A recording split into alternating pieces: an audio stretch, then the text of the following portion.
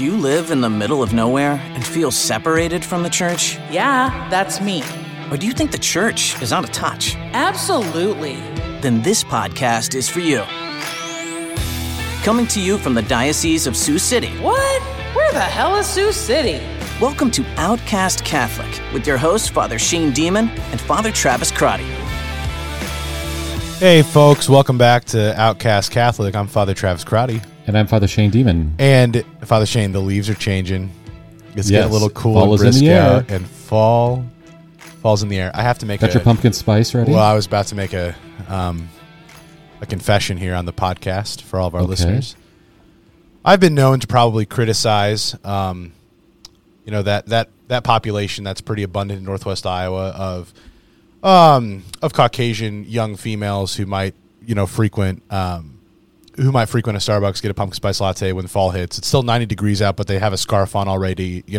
Some might call it perhaps basic. I might have accused some of my friends and colleagues and folks of being a little basic around this time of year when the fall kind of festivities come about.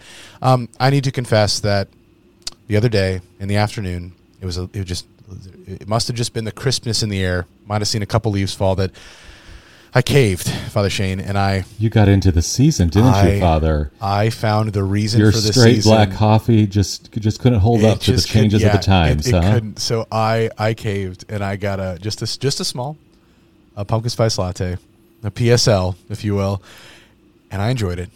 Too many of our listeners who have been offended by Father Crotty's jabs or shots at their coffee preferences in the past, on behalf of Outcast Catholic, we extend a sincere apology. Enjoy your seasonal flavors. The highly caffeinated, highly sugared flavors. Exactly, highly sugared is right. That's why I got the little short, just the very small, very tiny little latte. But it's true. So, anyways, fall's in the air, and I do love it. I love autumn. I love fall. Probably because I just sweat a lot, wearing clerics all the time, so it's nice when it's not so hot and it's kind of nice and cool outside. But along with the fall comes homecoming. Homecoming. We don't have homecoming in seminary life here. You don't have that, yeah. No, we do have the intramural, soccer and soccer league and basketball league. That's true. And we don't have a homecoming dance in seminary. No, but seminary does have, and you wait for it, Father Shane. I know we've talked about it before, but not here. But the Halloween party is the spot. We're coming back to that. Halloween. We're going to come back to it in a future episode. Stay tuned. Will have to. Because we have to. You're going to have to process and try not to cry because you made fun of so much on the Halloween. They've already begun their impersonations. I'm sure. Of course they have. Yes. And don't worry. I've been feeding direct lines into my contacts in the seminary to give them the best impersonations. Good. Just kidding. I haven't done that. Not yet. The Halloween party at Kenrick Glenton Seminary is wonderful, where a bunch of spoof skits and stuff happen, and great time. Roasting the faculty. Primarily so. Basically, yes. And let's admit it.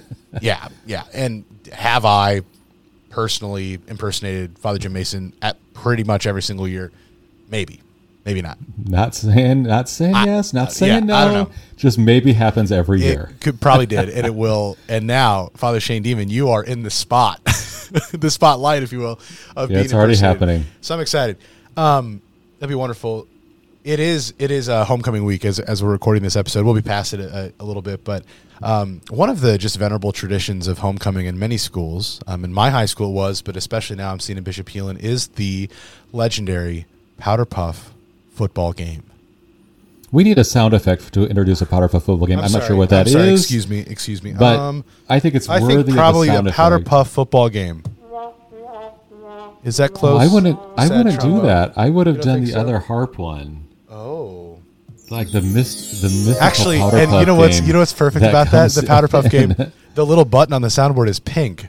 Which is just spot on. Gosh, folks, I'm still learning how to use all this stuff. Father Shane kind of gave me the reins, and I feel like kind of a noob here. But Powder Puff football game, everybody, welcome. It was actually a lot of fun, and it ended with Father Shane. Wow, quite the toss up. So the junior class, they were ahead by just one point, and the junior class thought they won. They're cheering. People are rushing the field. They're jumping up and down. Then the ref, Fosty, he He makes the call. What'd Fossey and do? says that no, in fact, the juniors did not win. So they thought that they blocked the field goal that the seniors were trying to kick. So what are they going to do? The seniors get to kick again. They get the field goal. They win. So then, Ooh. of course, the seniors stormed the field, and it was a big dramatic Spicy. thing. Yeah, it was very, very, very spicy. Lots of tension. Yeah. To any of our listeners who are not quite sure what a Powerpuff football game is, obviously American football is a big pastime in the fall here, a guy's sport traditionally. And when If you're girls listening to wanna play, Outcast Catholic and you don't know what a Powderpuff football game is, we do have some international listeners. oh sure, we're we do. yeah, we got our award. We do What have- was that for our Switzerland listeners or whatever? We have listeners in Asia. We have at least one down in Argentina. The one. I'm not sure how many more. They haven't written into us, but if you don't know a That's Powderpuff right. football game, it's a fun exhibition game with girls versus girls teams playing football. Yes. Usually, flag football, not full contact tackle, and it's a lot of fun. No, It's a lot of fun. And lest we banter about this the entire time, I'll just say one last thing. My favorite part is to watch, because of course it's kind of funny. It's like girls who don't really know how to play football are trying to play football with each other. Some of them are quite athletic and they're really good. My favorite thing is to watch the boys who have absolutely no idea how to coach, Yes. who are just football players. They stand not on the sidelines. They're like well into the field, and they just Yeah. scream and point.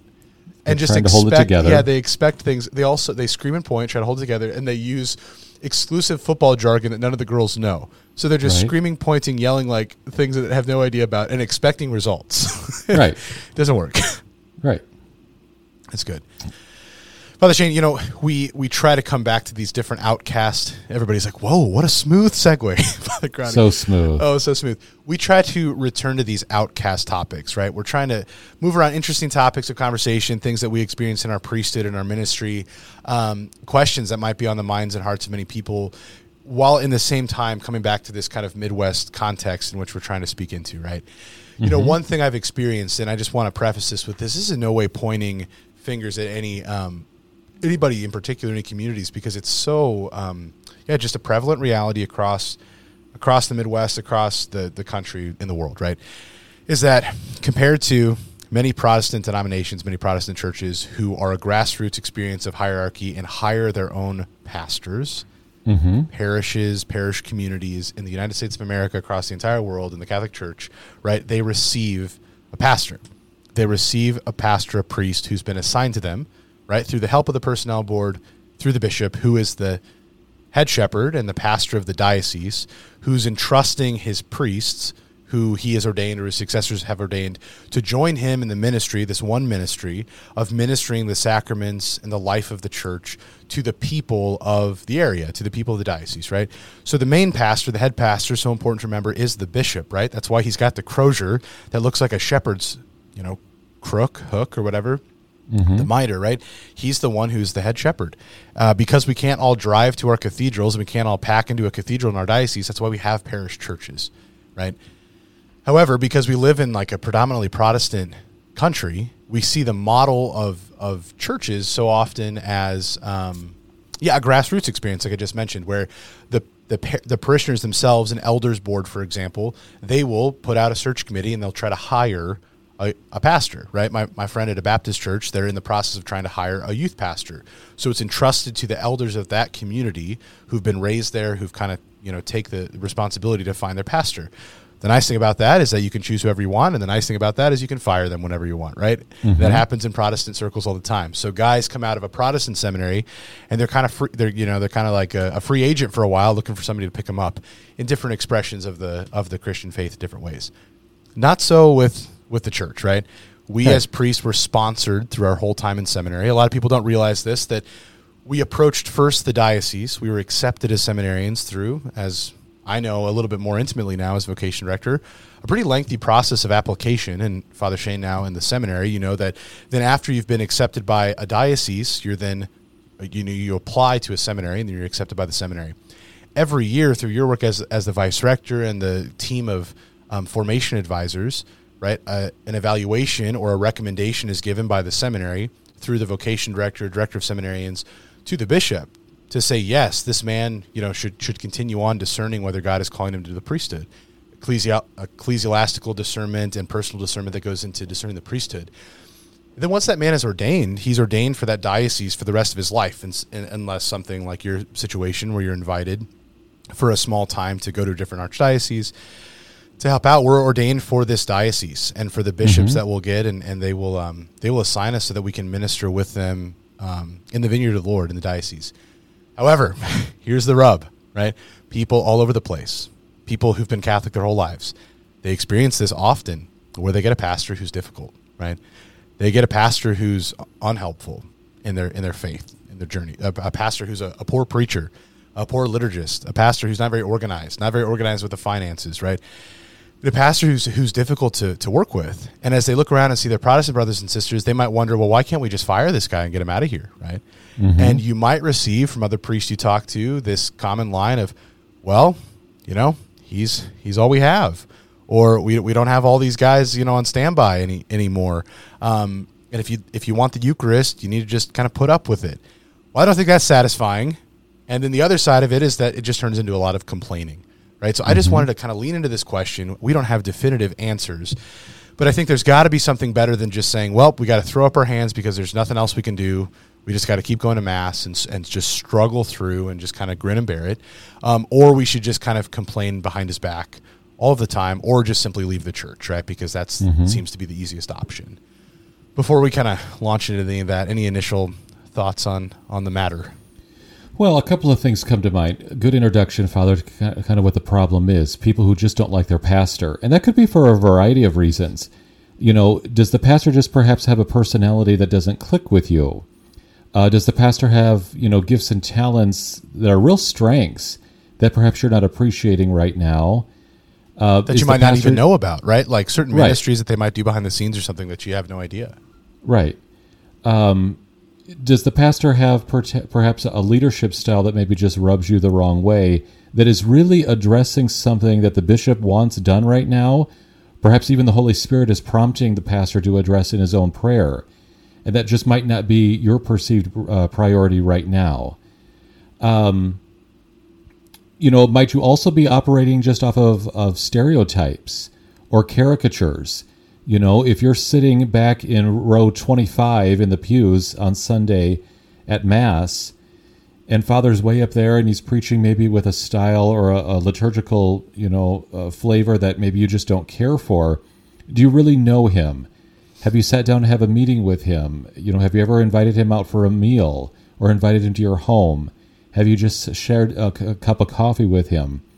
Is there a vision and a capacity within this man that perhaps you haven't even given a second chance to think about? And Father, as we're talking about this isn't meant to promote clericalism. We're not trying to say that we as brother priests are just almighty and that we've got it all figured out. I just think in charity we deserve to at least give everyone a fair shot who's been put into a position of leadership and who knows that he's probably not going to be able to appease everybody. And sometimes he might be being asked by the church to make some really difficult decisions or lead people in a new way, as prompted by the Holy Spirit, in a spirit of renewal, that others might be really resistant towards. And that can naturally just create tension anytime you're trying to bring about renewal or do something fresh with new vigor in the life of a church. There's going to be natural tensions. I think that's just part of being human. But do we really give these men a fair look to say, what is it that God is bringing about in this man's gifts and talents? St. Paul says, not all are administrators, not all are evangelists, are all called to be apostles, teachers, prophets. All these different gifts and talents that the Holy Spirit instills within the church certainly is held within her shepherds. And we don't all have the same gifts and talents, and we bring our own natural personalities and dispositions to the office of shepherding.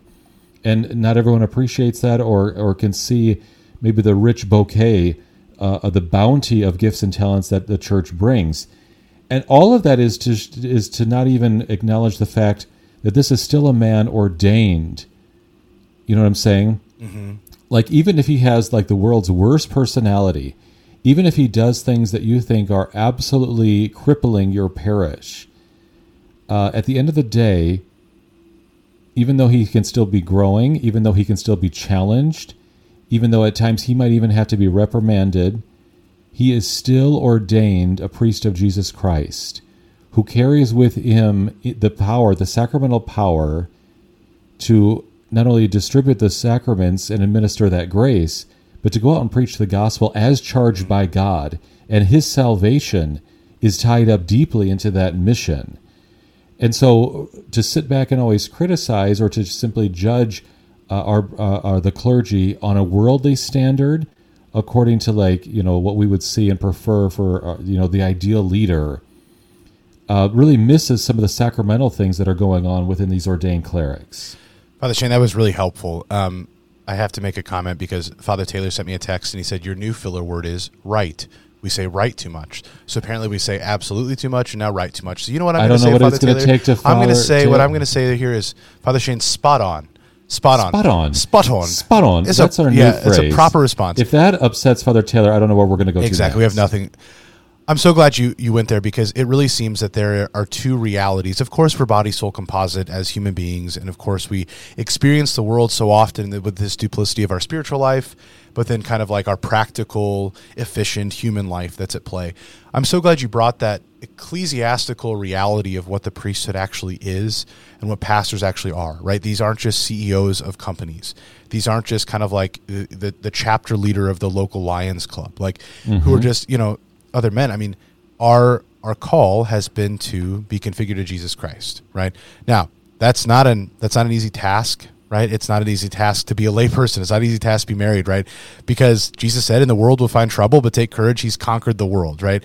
So I think we need to first keep in mind, the spiritual reality that's present there. Like you said, that these brothers of ours have been ordained with the same ordination that the apostles received, right? Through the apostolic succession, the laying on of hands.